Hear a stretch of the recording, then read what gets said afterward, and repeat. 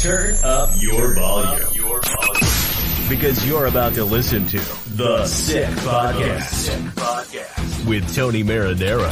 55 seconds left in the penalty, a minute and 27 seconds left in regulation time. Boston 4, Montreal 3. Lafleur coming out rather gingerly on the right side. He gives it into Lemaire, back to Lafleur. The sickest Montreal Canadiens podcast. You're in the ball! Sports entertainment like no other. Rejoint, on lui fait perdre la rondelle, une passe devant. Et c'est le dégagement et ce sera la victoire des Canadiens. Stanley pour les Canadiens, le 23e de l'histoire. You found the dogs! John, you found the dogs! He found the dogs! And all together, they work the young team to the top. And now, a 24th Stanley Cup banner will hang from the rafters of the famous Forum in Montreal. The Canadiens win the Stanley Cup. Brought to you by Energy Transportation Group. Driven to be different. 8.6 beer. Intense by nature. And Locage. If the last time you went to Locage was when the Habs won the Cup, it's time you went back to Locage. It's gonna be sick.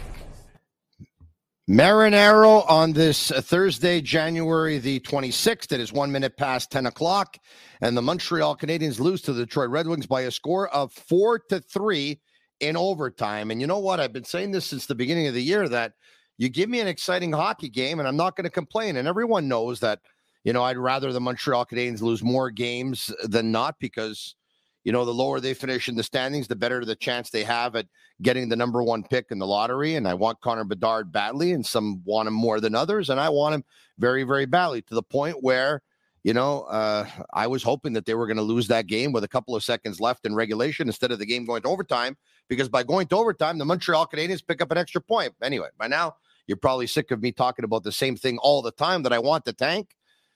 It was an exciting game tonight at the Bell Center. Had so many great storylines, none more so than the fourth line, in particular, Raphael R.V. Pinard with the best game of his young NHL career. Absolutely fantastic for him. The Sick Podcast is brought to you in part by La Cage. If the last time you went to La Cage was when the Habs won the Cup, well, it's time you go back to La Cage. The menu will surprise you.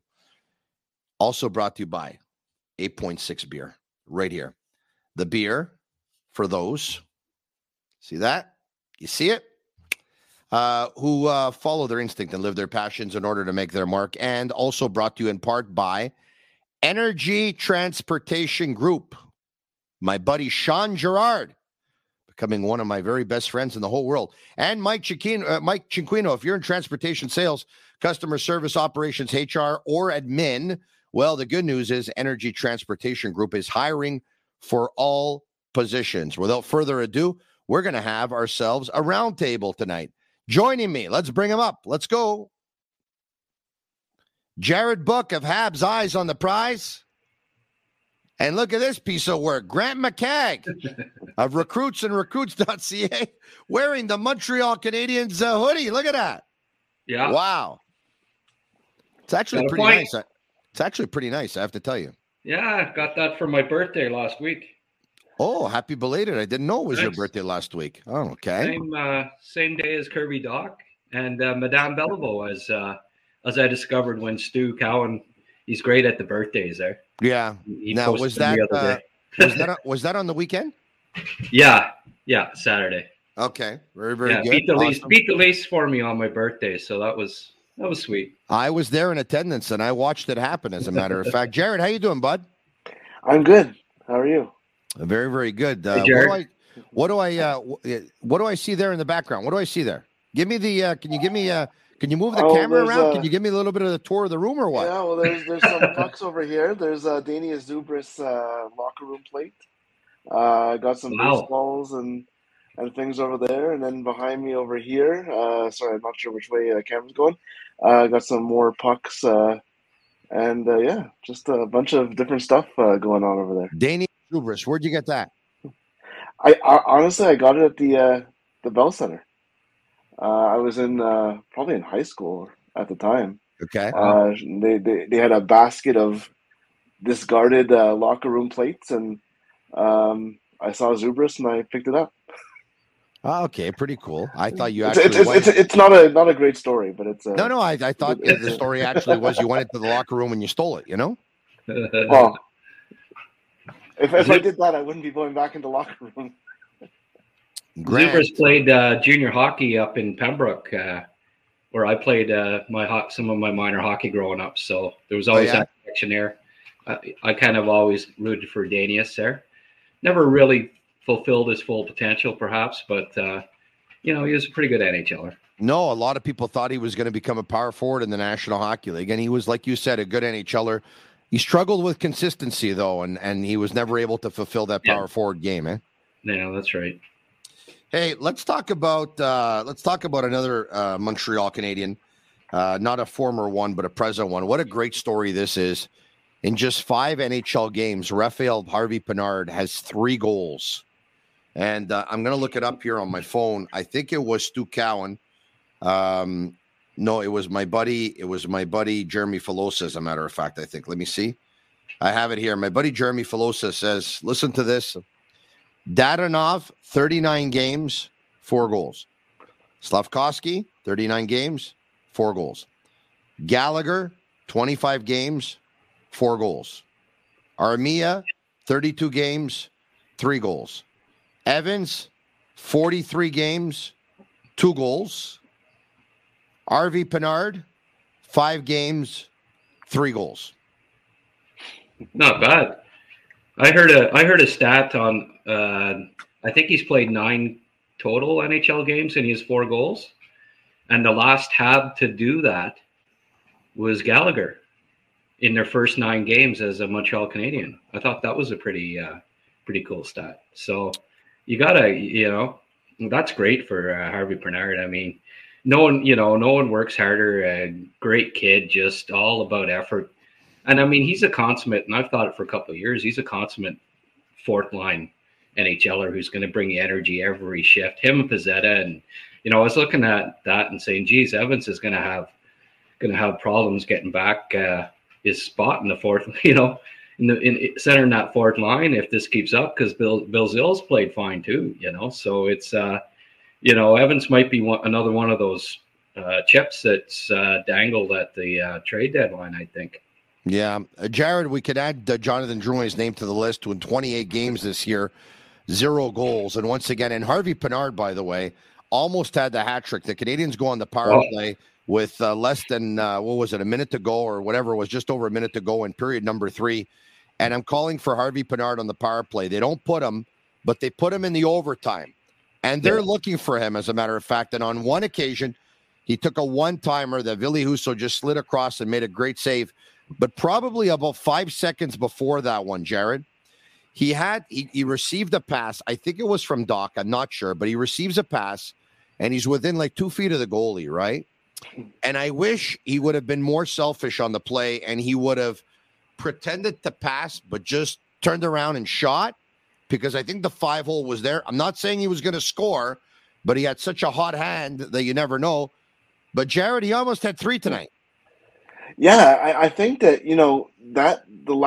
that chance you talked about when he passed up the shot, that's where his other 2 goals came from, was really up and close. And I don't want to keep comparing him to Brendan Gallagher, because it's been happening since he joined the Laval Rocket, but it's hard not to see the similarities. And I don't think he has the skill or the goal scoring ability of a Brendan Gallagher, but you just see him, and every night he has the opportunity to get some goals, and he has the skill that makes it work every now and then. You saw a shorthanded goal tonight. You can put him on a second power play, especially the state of the Canadians right now. He won't look out of place either. And I think that it's, we talked about, I remember beginning of the season, people were like, oh, there's no prospects in Laval. You look at the team now, Justin Barron is playing NHL minutes. Jesse Ylönen is playing NHL minutes. Raphael Harvey-Pinard is playing NHL minutes. Alex Belzile, he's not really a prospect, but he's there as well. Rem Pitlick had some time in Laval as well. He's playing with Nick Suzuki. So I think that, there's no top prospects necessarily in Laval, but I think this is showing what Jean-François Houle is doing, and the ability of these guys to come up and, be better than some of the veterans who have been in the NHL all year. Jared, if I can, I think you're right, but at the same time, and it's not a slight at Jeff Houle at all, because he received praise from Marty St. Louis about a week ago, and rightfully so. But it's easier, I think, to help develop and help guys that come up and probably play a fourth line role than it would be to develop guys and they come up and they end up playing on a first line or a second line, right, Grant? Absolutely. Yeah. Go ahead, Jared. No, I mean, obviously they don't have those kind of guys in Laval right now. That just, you get what you have. And obviously that's going to change maybe in the next couple of years. You have Joshua Roy, potentially, whether he goes in the NHL or AHL. So it's going to be interesting to see how Laval develops when these prospects get up there. Grant, Joshua Roy playing on a line with Denis Gautier's son. Oh, yeah. And they're saying that young Gauthier there is probably the first player to be that will be drafted this year out of the queue. Is that right? I think so, yeah. I've got him ranked 17th overall. I noticed that Bob McKenzie had him, I think, 16 on his list. Okay. So, like, expect him to go somewhere, 15 to 20 in the draft. He's a kind of like a Harvey Pinard type as far as the work ethic goes. Just, he goes 100% at all times, and I love his work ethic. But he's got middle line upside, second, third line, and he can play center too. So he's pretty versatile, and I think what was impressive with him too was that he proved when Raw was away at the World Juniors that he could produce without him, because that was. Some of the people are saying that that's the only way he was getting his points was because he was playing with Josh. But he actually put up even better numbers than he had been playing with Josh the last month together. So he's showing that. And I talked to his coach, who was part of the World Junior team, Stefan Julian, and he was saying, that he proved that he can score without Josh for sure. So who knows, Grant? He might end up being the Canadians' pick with Florida's pick in the draft. They already have one duo, a Slovak duo of Slavkovsky and Michar going forward, and they might end up having Roy and Gauthier going forward. No, that's right. No, he's right in that ballpark. So it wouldn't surprise me if he's heavily under consideration with the Florida pick. Hey, Grant, I want to add something on Harvey Pinard. I mean, there's so many things I love about the kid, but obviously his work ethic, obviously his energy, obviously it's passion. It took close to 50 games for the Montreal Canadiens, but they finally seem to have an identity on their fourth line. Whether you think it's strong or not, there's an identity of a hard-working line that will get pucks in deep, will go in, will forecheck aggressively, will win battles, will play with energy. And that is the line, of course, of Raphael Harvey Pinard, Alex Belzil, and Michael Pezzetta. But what I love about him is, here's a young man who came in and realized there's an opportunity. There's an opportunity for me to show what I can do while other players are injured. Let me try and seize this opportunity. And he's seizing it. I mean, tonight could be the night. And I'm not saying he's not going to go back down, but tonight could be the night that Raphael Harvey Pinard became an NHLer for the most part, like with more regularity, right? If not full time. I tweeted out about, like I said, that second goal, it was a sweet one there, that backhand up top. I said that was Harvey Pinard saying to Marty, I'm not going back to Laval, with that. I think what's the concern always was that he had to get fast enough to play in the NHL. That was the knock, his skating, and it's improved. It's neat when you're listening to Dave Poulin on the broadcast and stuff saying, raving about his speed, which is always the knock, on Harvey Pinard, that he's not fast, but a lot of it's effort. He tries so hard that, he may not be the fastest guy out there, but he's got the fastest heart, If you're watching on YouTube Live or Facebook Live or Twitter Live, you can share the video with your friends. You can share the link. You can like it. That'll make us pretty happy. Thank you very much if you do that. If you listen to more on Google, Apple, or Spotify, you can leave us a 5-star review. We would really appreciate that. In the last month, we had over 100,000 downloads on Apple Podcasts. That's pretty cool. We're very, very proud of that. Very, very proud of that. All right, so thank you so much, all of you, for all your support. Let's get back to the game. Jared, what do you think of Jake Allen's first start in quite some time coming back from injury? Yeah, it was a little bit of a shaky start.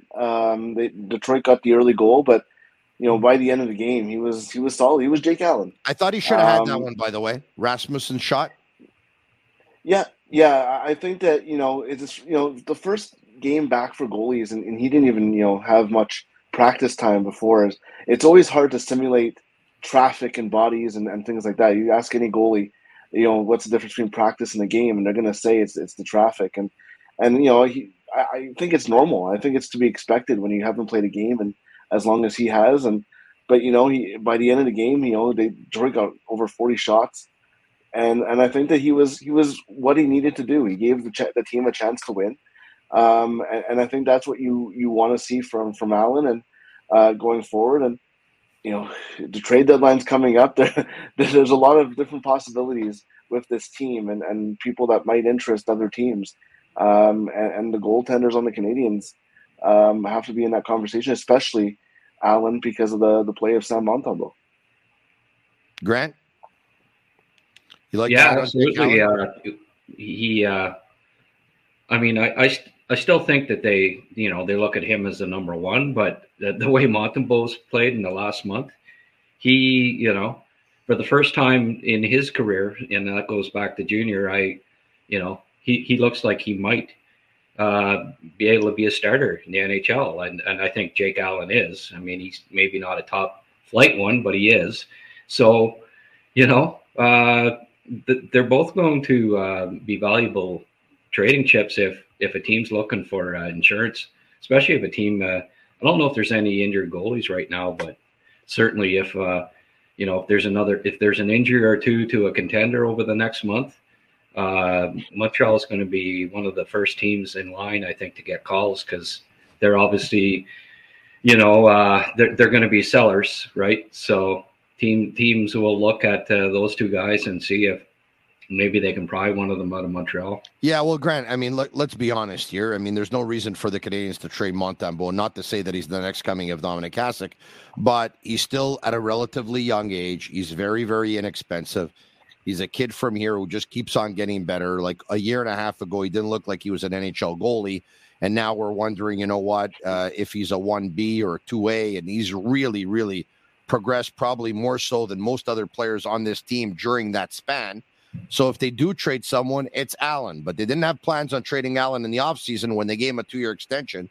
So now I think you just said it. If a team has a goalie that goes down with an injury, they're going to call the Montreal Canadiens. And if they want Jake Allen, Grant, what can the Canadiens get in return for him?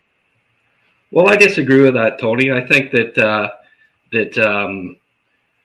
Jake Allen's the proven goalie, right? Yeah. I think Montreal, at the end of the day, would still rather keep Jake Allen than Montembeault. And then for all the reasons that you said why they would keep him, the contract, this and that, well, that also makes him more attractive. If a team comes up looking asking for a second-round draft pick for a guy that they picked up off on waivers, who a year from now could be average goalie again, I look at that more so than I would at trading Jake Allen, unless the deal is first-round draft pick, plus, and then then you trade Jake Allen, but I still think that they consider him to be their goalie. I think I think you're right. I think they do consider Allen to be more a number one than Montembeault, because Montembeault, the sample size, even though it's getting bigger, still isn't very big. Yeah. But I'm surprised by your answer, Grant. I'm not going to lie to you, because I think if they trade one of the two goalies, I cannot see them trading Montembeault over Jake Allen, even though I agree with your assessment that they probably still have him higher up on the totem pole. But I think they would keep Montembeault and they trade Jake Allen. They want to be good next year, Tony. If they think Jake Allen's the better goalie, why would you trade him? They still need a goalie. Yeah, they're going to need a goalie next year. That's a great point. But the big question is, take a look at the gap narrowing now. In 1 year from now, when Allen gets a year older compared to Montembeault getting a year older, I mean, can Montembeault not be what's ahead? Allen, 30 years old? I think he's 31. I mean, but prime for goalies is till you're 35, Tony. I don't think he's, he's got 3-4 prime years left. Like a goalie stays in his prime till he's 35 or older usually.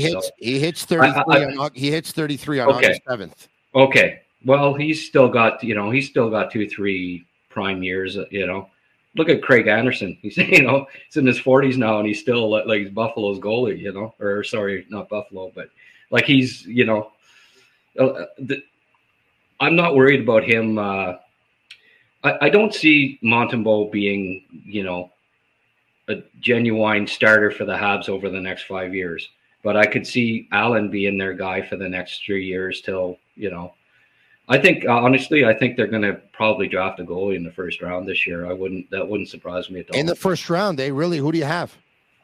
There's two goalies, Bjarnason and Hrabal, who are both very well could go in the first round, and perhaps Hrabal might even go top 20. And if Montreal identifies him as a genuine starter, I wouldn't be surprised if with the Florida pick that's who they target. Wow. They've got so many prospects, and they've got centers, they've got wingers, they've got defensemen. The biggest need right now, I think, for them is the next Carey Price or whatever. And I mean, last time they picked a goalie in the first round, it was Price, and it worked out okay. So if I believe that if you're going to pick a goal in the top 20, it's usually a team that has more than one draft pick in the first round, and Montreal does. I just think that it's a perfect storm this year for them to be picking a goal in the first round. Yeah, you were right about Anderson, by the way, when you talked about him with Buffalo. They've used 3 goalies this year. They've used him, they've used Luukkonen, and they've used Comrie. Right, but he's the one who has the best goals against average, and he's the one who's got the best save percentage. Jared, I mean, before I get to you though, Grant, I want to ask you. So you're convinced the Canadians with Florida's pick take a goalie? No, I'm not. No, Tony. I'm just saying that it'll be under consideration. I got it. And if it comes between a goalie and Quentin Musty, where are they going? Oh, well. Yeah, you don't know the whole Quentin Musty thing, do you? No, I mean. So it's an inside joke because your buddy Snake Boisvert is very, very high on Quentin Musty. Oh, okay. Here's DJ Demers going to see Musty play tomorrow. Cheers from Sudbury. A winger who's about 6'2" something, left winger. Yeah, Snake Boisvert is very high on him. Well, Snake Boisvert was really, really high on Dominic Bach and had him top 8 in the draft year. And why don't you look up his NHL stats here, Tony?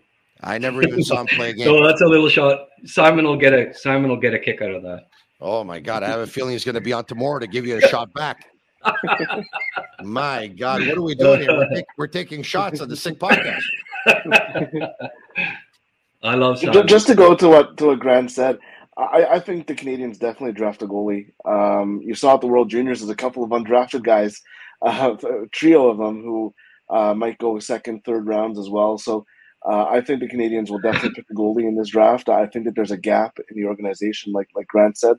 I don't know if they necessarily go first round. I think that Florida pick's going to be a little too high to grab a goalie. But if they make the playoffs, then I think that, it's definitely in the conversation, especially if someone in that range, steps up in the second half of this year. But I would be very surprised if the Canadians did not draft a goalie this year. And there's a good group of maybe underrated goalies that are a little bit older that really stepped up this year. Bjarnason was great last night in the top prospects game.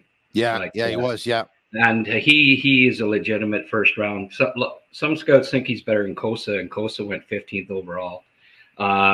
More than a couple of scouts have said to me that Hrabal, he could be top fit. Like, the good goalies, the legitimate goalies in the last few years typically go top 15. You look at Spencer Knight, Askarov, if there's a guy that this kid's 6'6" and he's good. And if We haven't seen it on public lists, but certainly I've got him around 20. And it doesn't really matter where, if you got him ranked 22 or whatever. If you believe in that guy and that's your need and you got to fill it and it's at 17 or what have you, wouldn't be surprised if the Habs grab them. I also do think, though, that they may end up with a third first-round pick.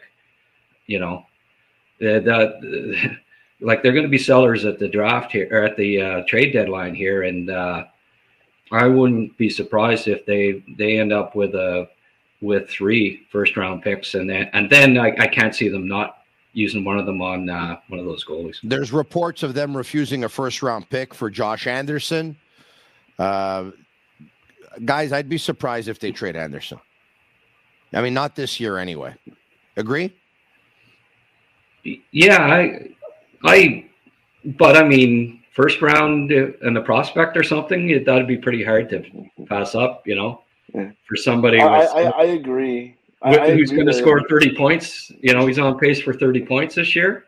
First round pick for somebody that, is on pace for 30 points. You'd have to consider that pretty strongly. You're right, and you're right, and he also does make $5.5 million, and you want to take some money off the cap as well, and maybe you can go out and you can put it towards a free agent or other players.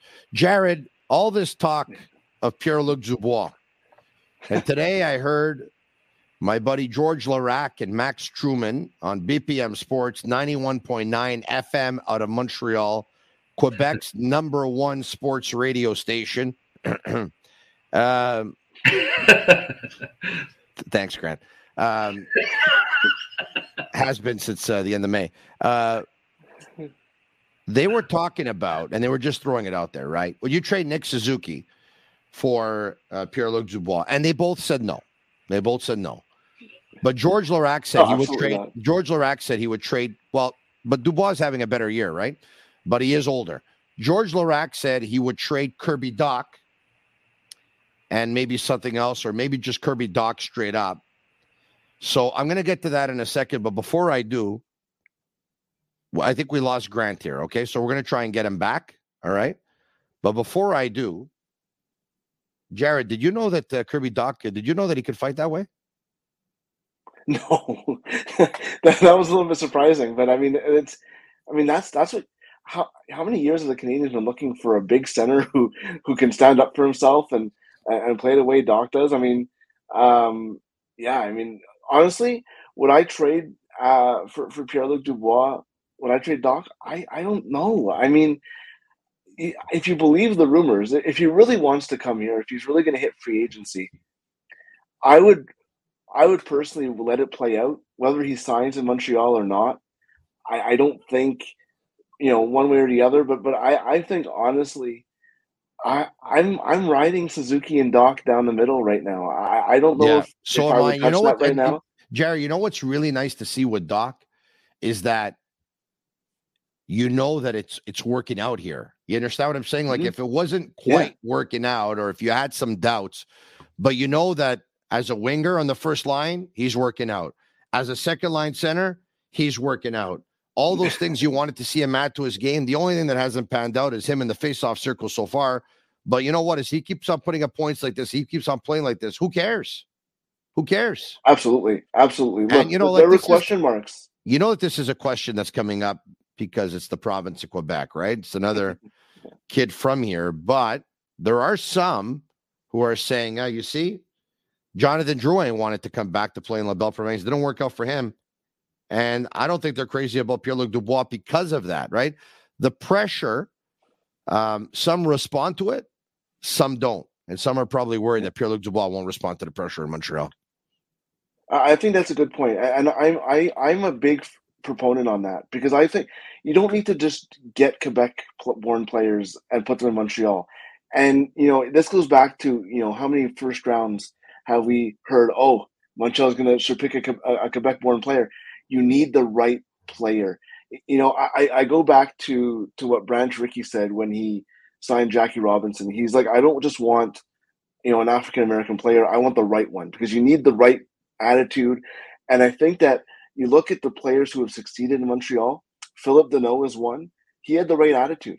in Montreal. He was obviously, the expectations weren't as high as Drouin. They weren't as high as Dubois. It was a little bit different, but he thrived here because of that. You look at guys like that, and I think that you need the right kind of player. And I'm not saying Pierre-Luc Dubois isn't, but you just can't say, hey, get this Quebec player, put him in the lineup, put him in high expectations and expect him to succeed, because it doesn't work that way. It's a different kind of pressure, and you see it with Drouin. When he came in, the expectations were sky high. They couldn't be higher. A lot of that was put on by management, by Marc Bergevin. A lot of that, they put him at center in that first year, which was weird, but we're not going to get into that right now. Yeah. But you also see the flip side with Drouin, and as soon as there's struggles, it's really bad.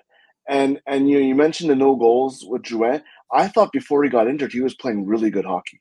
Well, his game where he had 3 assists, that was his best game in a long time.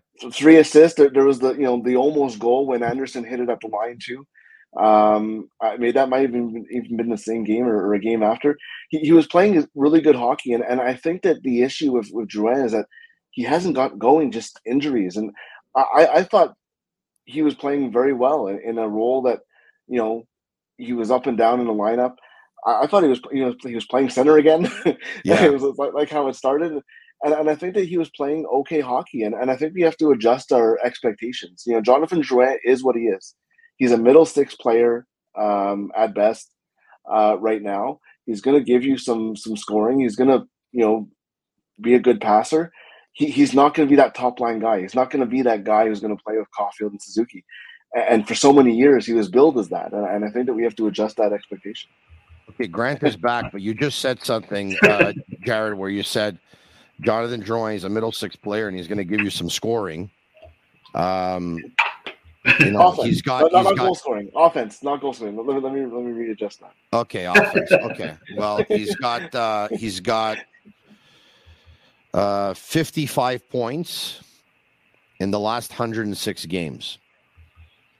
So it's almost a point, just over a point every other game. Yeah, so it's an average. Points. It's an average of 40 points.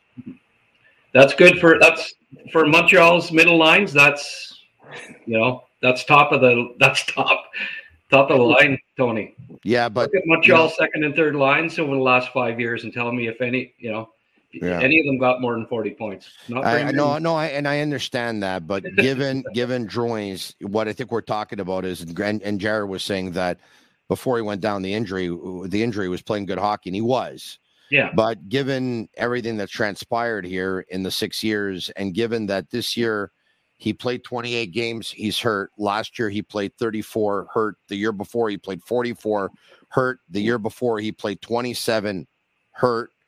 I think it's safe to say that it's too little. It's too little, too late, and he's not going to be back. I mean, let's be honest. Look. Let me go back and adjust what Has he been a disappointment? Absolutely. But if he's still disappointing you, that's on you. That's not on Jonathan Drouin anymore. He is what he is. But yeah, no, absolutely, it's a disappointment. It was not a good trade. He was not put in a good position from the start. He's been a disappointment, but he is what he is now. He's not that top player. And if he's still disappointing you at this point, 6 years in, that's not on anybody else, but your expectations being wrong, really. I'm not saying you, Tony, obviously. I'm just saying in general.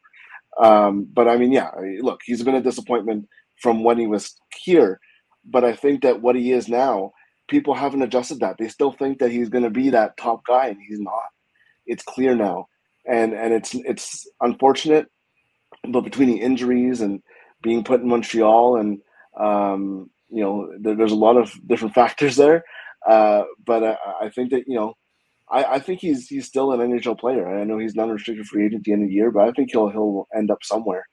But yeah, I mean, no doubt that he's a disappointment from when he was acquired. Yeah, about a month ago, give or take about a month ago, right? I think we were talking about Alexis Lafreniere. And, we're talking about, would the Rangers trade Lafreniere for Slafkovsky? Would the Canadiens trade Slafkovsky for Lafreniere? And at one point, I asked you what you'd give up for Lafreniere.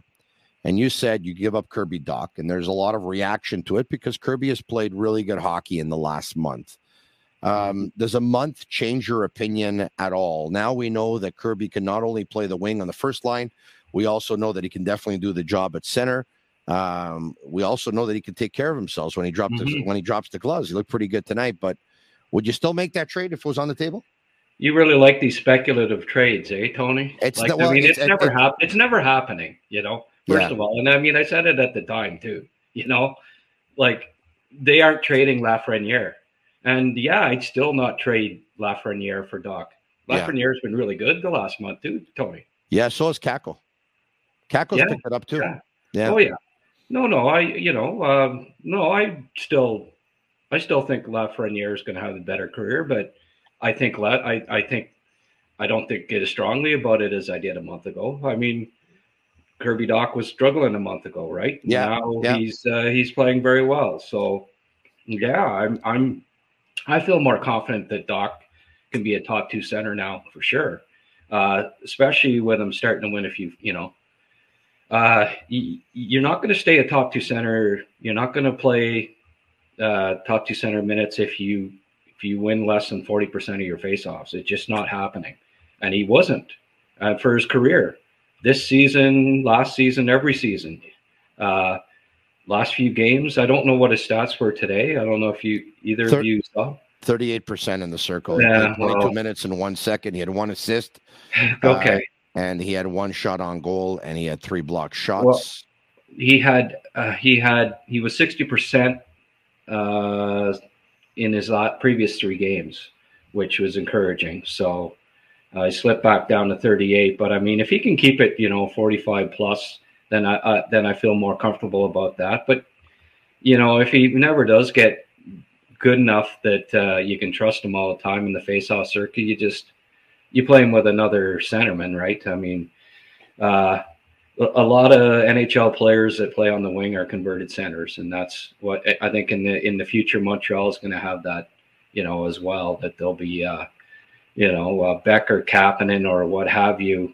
Both those guys can play top 3 center roles in the NHL, but if you got Dach, Suzuki, one of those guys loses, right? So maybe he ends up on the wing with Dach down the road and takes key faceoffs where Dach, has a weakness and stuff. Yeah. But I feel more comfortable about Dach being a top 2 center now, for sure. I still think Lafreniere. I mean, he's just starting his career, Tony, and give him a couple more years, and he's just going to keep getting better, and I think he'll be a first line winger for a lot of years in the NHL. Jared, what do you think of Rem Pitlick breaking away with Kirby Dach right behind him? He keeps on looking back. I think he's wondering, there's another player coming from the Detroit Red Wings. Where's Kirby exactly? Kirby was holding him up, you can tell. So at one point he was like, okay, but I know we're on a 2-on-0 here, but you're getting chased down, so I'm going to try and get in the other guy's way, and you're off to the races. Let's go. Rem Pitlick misses. The puck comes the other way, and Moritz Seider to Rasmussen to Fabry, and the game winner. What a dramatic ending to the game, eh? Yeah, it was wild, and even the last few seconds of regulation, there was a couple of back and forth chances as well. But Pitlick, I think, was trying to get the 2-on-0. He knew Dach was there, but when the Red Wing was coming back really strong, I think it might have been Seider at that point. It became clear it was a breakaway, and he just kind of went off and did it himself. Couldn't get the goal. It would have been 2 goals in 3 games where he scored the overtime winner, because he got it in Toronto as well, against Toronto. I mean, kind of unfortunate. And when you have in overtime 3-on-3, if you miss a chance, an odd man rush, it's coming back the other way, and you better hope that your goalie is there as well. So that's what 3-on-3 does. It's continuous 2-on-1s going one way or the other. Hey, Grant, do you remember where you had Moritz Seider on your mock draft where you had him? In my I had him 8th overall. You had him. I was one of the few that had him top 10. I think most public scouting lists had him like 15, 20, somewhere in there. But I had him top 10. I really liked him, and I you know, you had to project, right? Because he's playing in the DEL, and you didn't get to see him a lot other than just on video and stuff, but you could see the potential of that kid for sure. Grant, I don't know if you heard the same. You probably did. I heard the Canadians loved them that year. Oh, yeah. Yeah, I'm sure. Trevor loved them. You know, one of the reasons I probably had him top 10 because I knew Trevor liked them, you know. All the scouts that I deal with thought he was a top 10 guy. It was just a public list that, you know, and it happens often enough where they don't know what the NHL teams think of a guy. And that was one example where he was being underrated by what you saw in public lists. Jared, Michael Pezzetta. At the beginning of the year, a lot of people looked at him and said, all right, he could be a 12, he could be a 13, he could be a 14. He's not an everyday NHLer. You could put him in maybe he could play one in every 3. Is he an everyday NHLer as an energy guy, like being your 12th forward on a team? Or do you still see him as a guy who could be out of the lineup every now and then? I don't think he's a top 12 forward on a playoff team. I just don't. That's nothing against Pezzetta. I think that, you know, him becoming an NHLer is amazing on its own. I mean, you look at his time in Laval, and, you know, he was a healthy scratch under Joel Bouchard for a lot of games. And he just worked and kept working and kept working. But no, I don't think that he's a top 12 forward on a playoff team. I think that on merit on this Canadians team, if you look at the veterans, and there's some veterans who, you know, all things being equal, shouldn't maybe not be in the lineup. Maybe he's a top 12 on this team, but on a contending team, I don't think he'd be in your top 12, at least not now. That's not to say he's bad. I just think that there's better players out there. I mean, obviously you can win with a guy like Pezzetta there if your top 9 is a little bit better, but on a situation where Montreal is right now, I think if you look at their lineup right now, with the emergence of guys like Ullinen and Harvey Pinard, if they were healthy right now, I don't think he'd be in the top 12 forwards right now on this Montreal team. Guys, if the fourth line played well tonight, we're talking about Pezzetta, and we're talking about Belzile, and we're talking about Harvey Pinard. You know, the line totaled 7 points in tonight's hockey game with Harvey Pinard getting a couple of goals. If we take a look at some players who struggled tonight, I thought Chris Weidman was laboring. Like I thought he was in real big trouble. He didn't look good on that first goal. On the second goal that the Red Wings score, he was pressed. He put the puck over the glass. He was called for a penalty. Then they score the second goal. But all night long, I thought Weidman just kind of looked out of place compared to every other defenseman the Canadians have. Grant? Is that for me? Yeah. Yeah. Well, he's the 7th, 8th, or 9th guy, so I don't think they're going to lose too much sleep over that. I think what you might see is, well, as soon as they get a healthy forward, they'll be you aren't going to see Weidman. They won't be dressing 7 defensemen, that's for sure. It's out of necessity because of the injuries more than anything right now. Yeah. It's worked out pretty well, though, the 11-7 so far. And sure. I get it is an emergency thing, but yeah, the only thing I don't quite understand is they are really taxing Nick Suzuki. I mean, it's a lost season. Why is he playing as much as he's playing? And let me bring it up here if I can. Nick Suzuki in tonight's game, 24 minutes and 36 seconds. He had the second most ice time behind Michael Matheson, who played 26:39. Suzuki had the second most ice time for the Canadians. He had, I believe, let me see here. He had the third most ice time in the game. Was Michael Matheson was leading at 26 minutes. Seider. And 39 seconds. Moritz Seider was number 2 at 25:45. And Nick Suzuki played 24:36, way more than any forward that played in this game. And I got to ask you guys, why? Dvorak got hurt. Don't forget, Tony. Right? Yes, you're right. Dvorak left at one point, and I mean they only had like Belzil, Suzuki, and Doc. Really, like they're missing a lot of centers. Monahan's out, Dvorak was out, Evans out. So it was just. I think it was, because it's easier to double shift the centers. Yeah, that's right. And I mean, plus, you only had 3 centers, really, So, I don't know how much Belzil played, but I bet you that was the most he's ever played as an NHLer, his ice time tonight. Yeah, Belzil played 12:35. Yeah, well, I bet you that he's never played that before, which is kind of cool. 2 assists in the hockey game, and it would have been nice. It would have been nice to see him get. It would have been nice to see RV Bernard get a hat trick, but it also would have been nice to see him get a goal. Would have been nice to see Joe Veleno get a goal too, guys.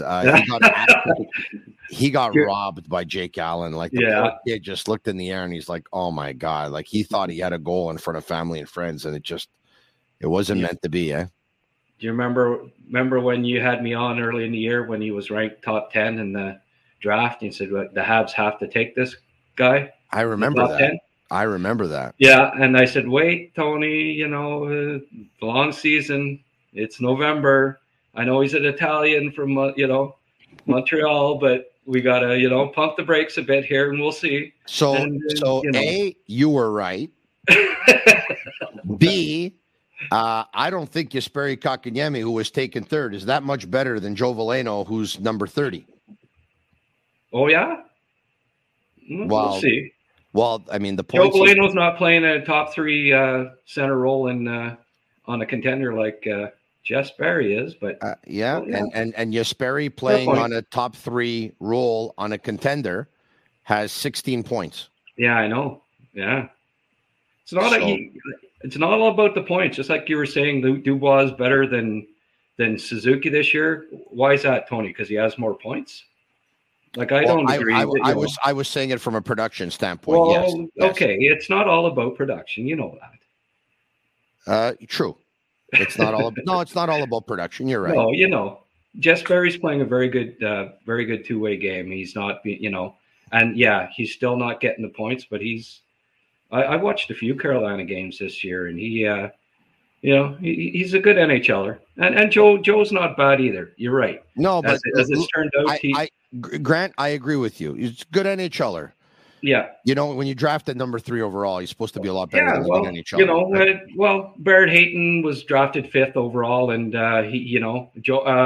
Philip Zadina was drafted 6th overall. I mean, it wasn't a banner draft. It would just happen to be one of those years. Brady Tkachuk was drafted 4th. I see. Right, and we heard that for 5 years with. Well, I know, but I mean, we heard that with you and Norman Flynn for 5 years on TSN.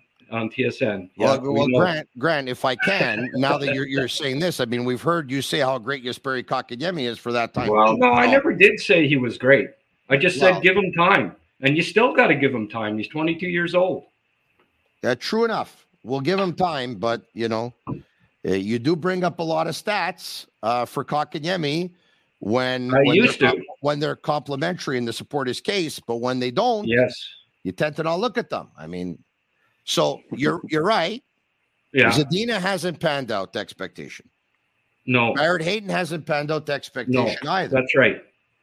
But Brady Tkachuk it happens. It happens, Tony. It happens all the time. It happened with Benoit Pouliot. It happened with Jesse Puljujarvi. Hey, it even happened with Neil Yakupov, who was drafted 1st overall. Patrick Steffen, Alexander Daigle. List goes on and on. Michael Delco. Let me ask you this. Just hold on. Just Grant, please don't block me. Yeah, it's all good, Tony. I have a question for either one of you, or both of you. If Brady Tkachuk was drafted by Montreal, would he be the Brady Tkachuk he is today? Maybe not. I think that's a bigger question. And they wouldn't have been drafting Yuri Slafkovsky last year either. I mean, there's a lot of permutations that you don't. Of course. Of course. They may not have they'd have made the playoffs and not picked Gooley and Caulfield as well. So You're right. I mean, you're right. So things happen for a reason, and got to get over the Kotkaniemi pick. I was wrong, and I admit it. That Brady Tkachuk's a better hockey player, but every team has those. You're right. Those misses. I mean, I could, Tampa Bay even when they talked about how great Steve Yzerman was. Well, they picked Brett Connolly top 6, Slater Cuckoo top 10. I mean, I can name they had 3 or 4 guys that Cal Foote 13th overall.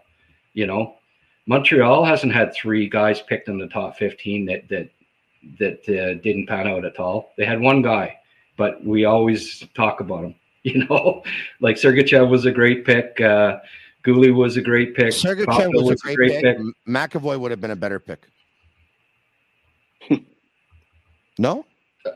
Well, sure, Tony. Every draft there's a guy like. I agree with you. Hey, listen, I think Sergachev would go top 5 if you did a redraft or top 6. Yeah, so, I think Sergachev was a great pick. I agree with you. I just and McAvoy would be top 3. You're right. McAvoy ended up being the best defenseman in that draft. Olli Juolevi, Vancouver picked Olli Juolevi at 5th overall. Yeah, that's right. It clearly hasn't worked out at all. You say, Boston scouts must be geniuses. Well, 2 years before that, they picked 13, 14, 15. They picked Zboril.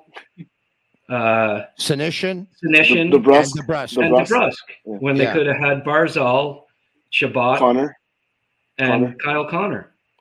Every team, it's just there's not one super scout in the entire league.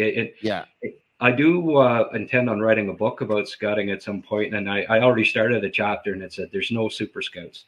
Dave Conte at one point was thought, he picked Elias, he picked this guy. He's a super scout. Well, then he had 10 years in a row where every single first-round pick they picked was a bust.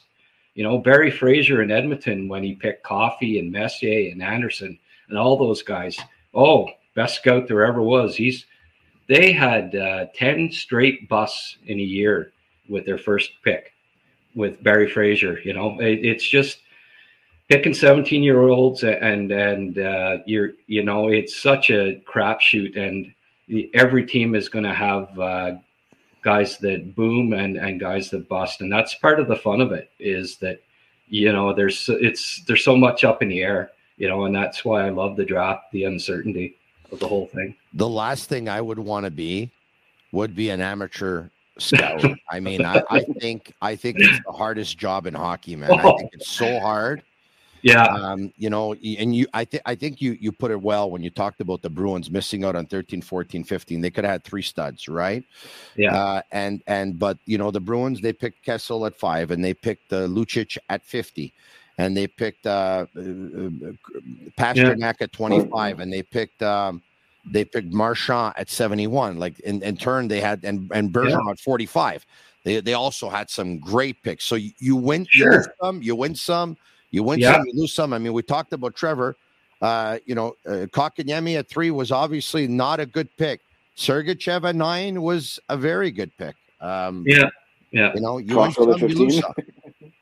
Gooley, Caulfield, he ended it off pretty good there with, his for a guy that had a reputation for not being able to draft in the first round, Gooley and Caulfield and Logan Mailloux. You're right. They're 3 great picks. Yeah. They're 3 great picks where they were. I mean, Gooley at 16, Caulfield at 15, and Mailloux, I think, at 31 or 32. Yeah. But they're great picks. 100%. Sure. Okay. On that note, it was a good game tonight, eh? It was fun to watch, eh? Yeah, for sure. Yeah, and then like you said off the top, that's what you want. You don't want these 6-2 losses. Whatever those games were against Florida. That you don't want that. That's we had a lot of that last season. Watching games where it was over in the first 10 minutes.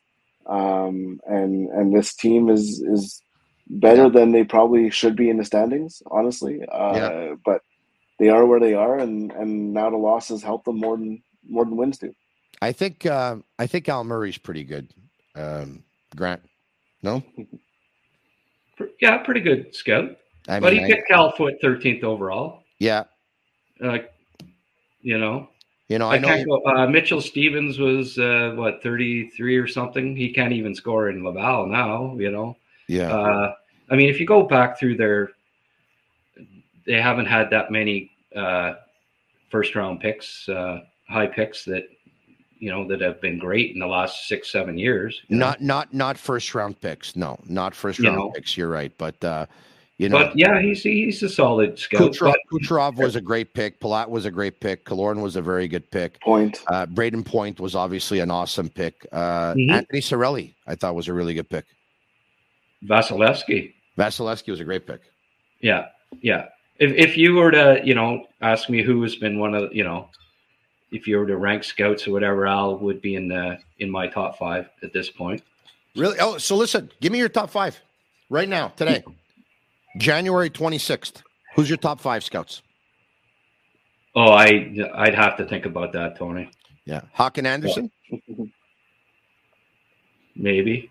Yeah. And then again, most of his picks, when we're talking about the Swedes, were players that were drafted 5th, 6th, 7th round. And if he would have been sure about those players, why wouldn't he have picked them in the 1st or 2nd round? Well, no, there's that point too, How much of a genius are you to pass on somebody 6 times and then luck out with them? Yeah. Hey guys, have a great night. I really enjoyed this roundtable. Grant McCagg of former scout with the Montreal Canadiens, wearing the Montreal Canadiens hoodie there.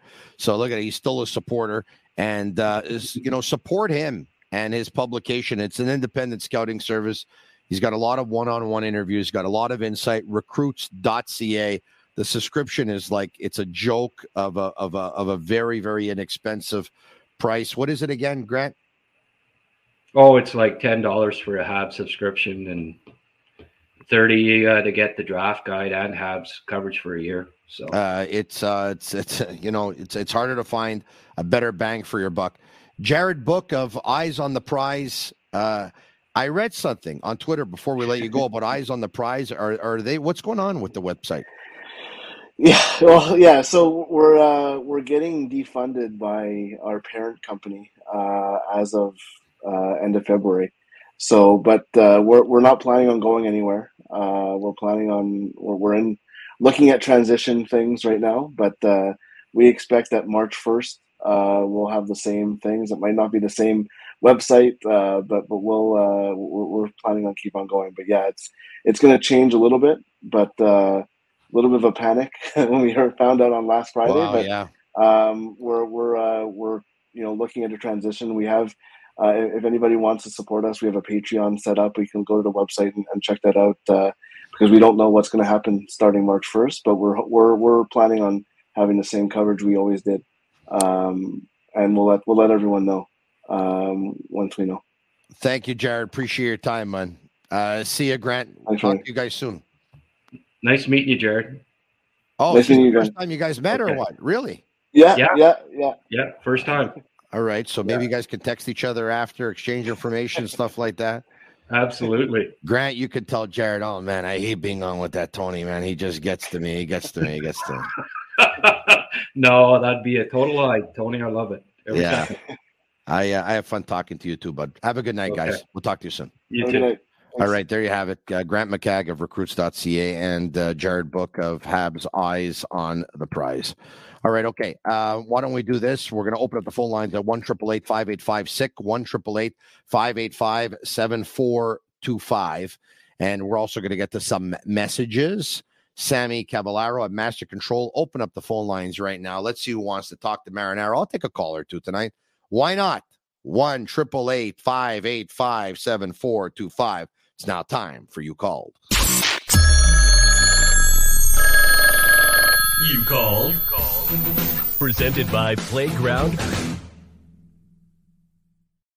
You Called is brought to you by Playground, your premier gaming destination located just over the Mercier Bridge, only minutes from downtown Montreal.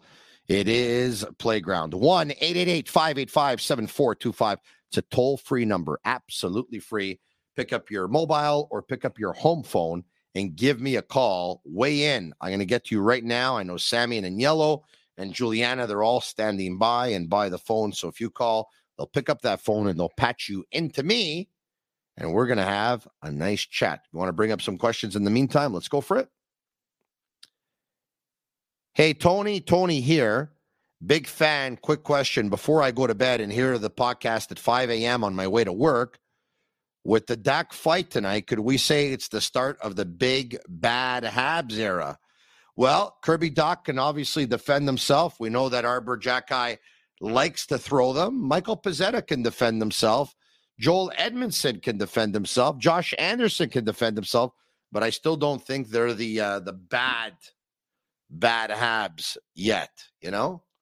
Speaking of you going to bed, speaking of bed, this is the first time I'm wearing these for the podcast. I'm even shy to do this, but I'm going to do it anyway. It's going to pop up somewhere tomorrow, but look at these, huh? What do you think? Huh? Look at that. My God. They're so comfy. It's unbelievable. Where are we going? Hello.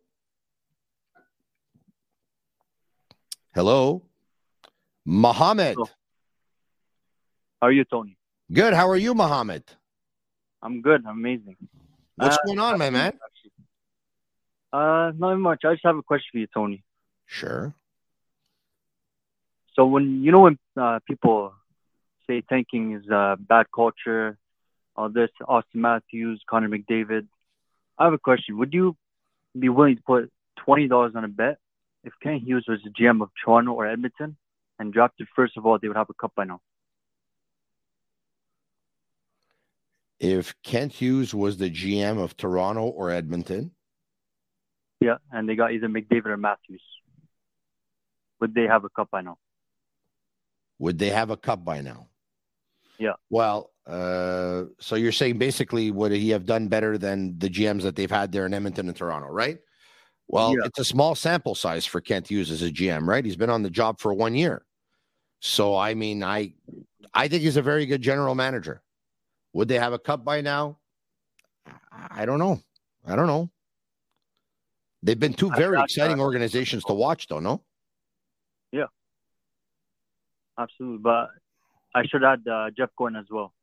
People are saying, oh, don't tank. It's bad for the culture. But, you have a chance at Connor Bedard. You might as well, no? Yes, it's just that players are not going to tank. But look at Chicago. Chicago's tanking. You know how they're tanking? The players are still trying very hard. But the team's not very good. They gave away Doc for nothing. And they gave away DeBrincat for nothing. And now they're going to end up trading Kane and or Taves.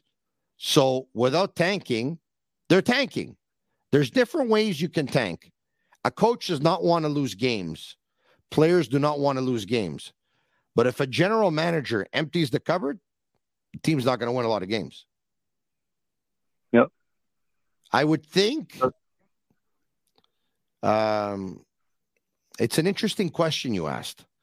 But I think only time will tell because I think maybe Edmonton might win a cup anyway.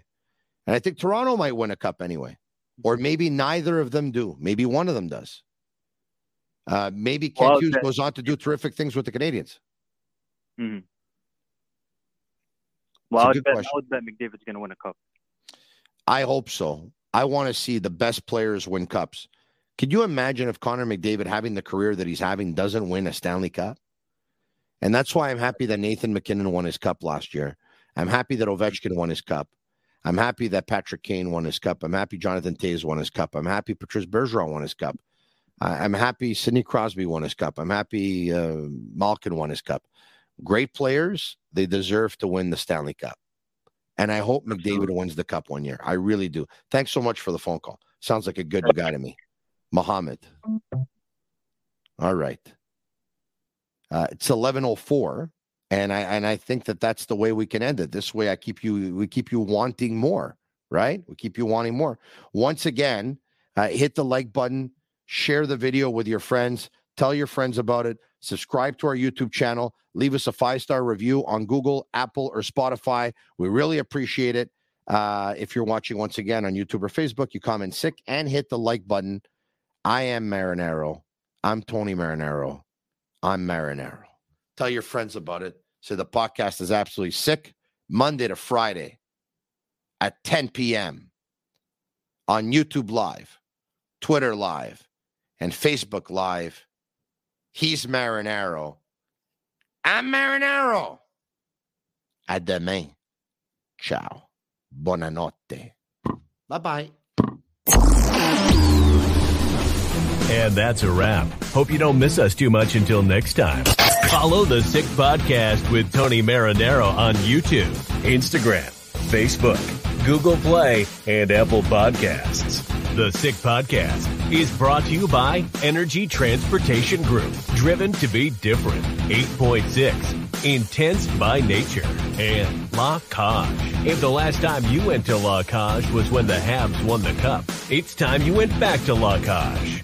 The menu will surprise you.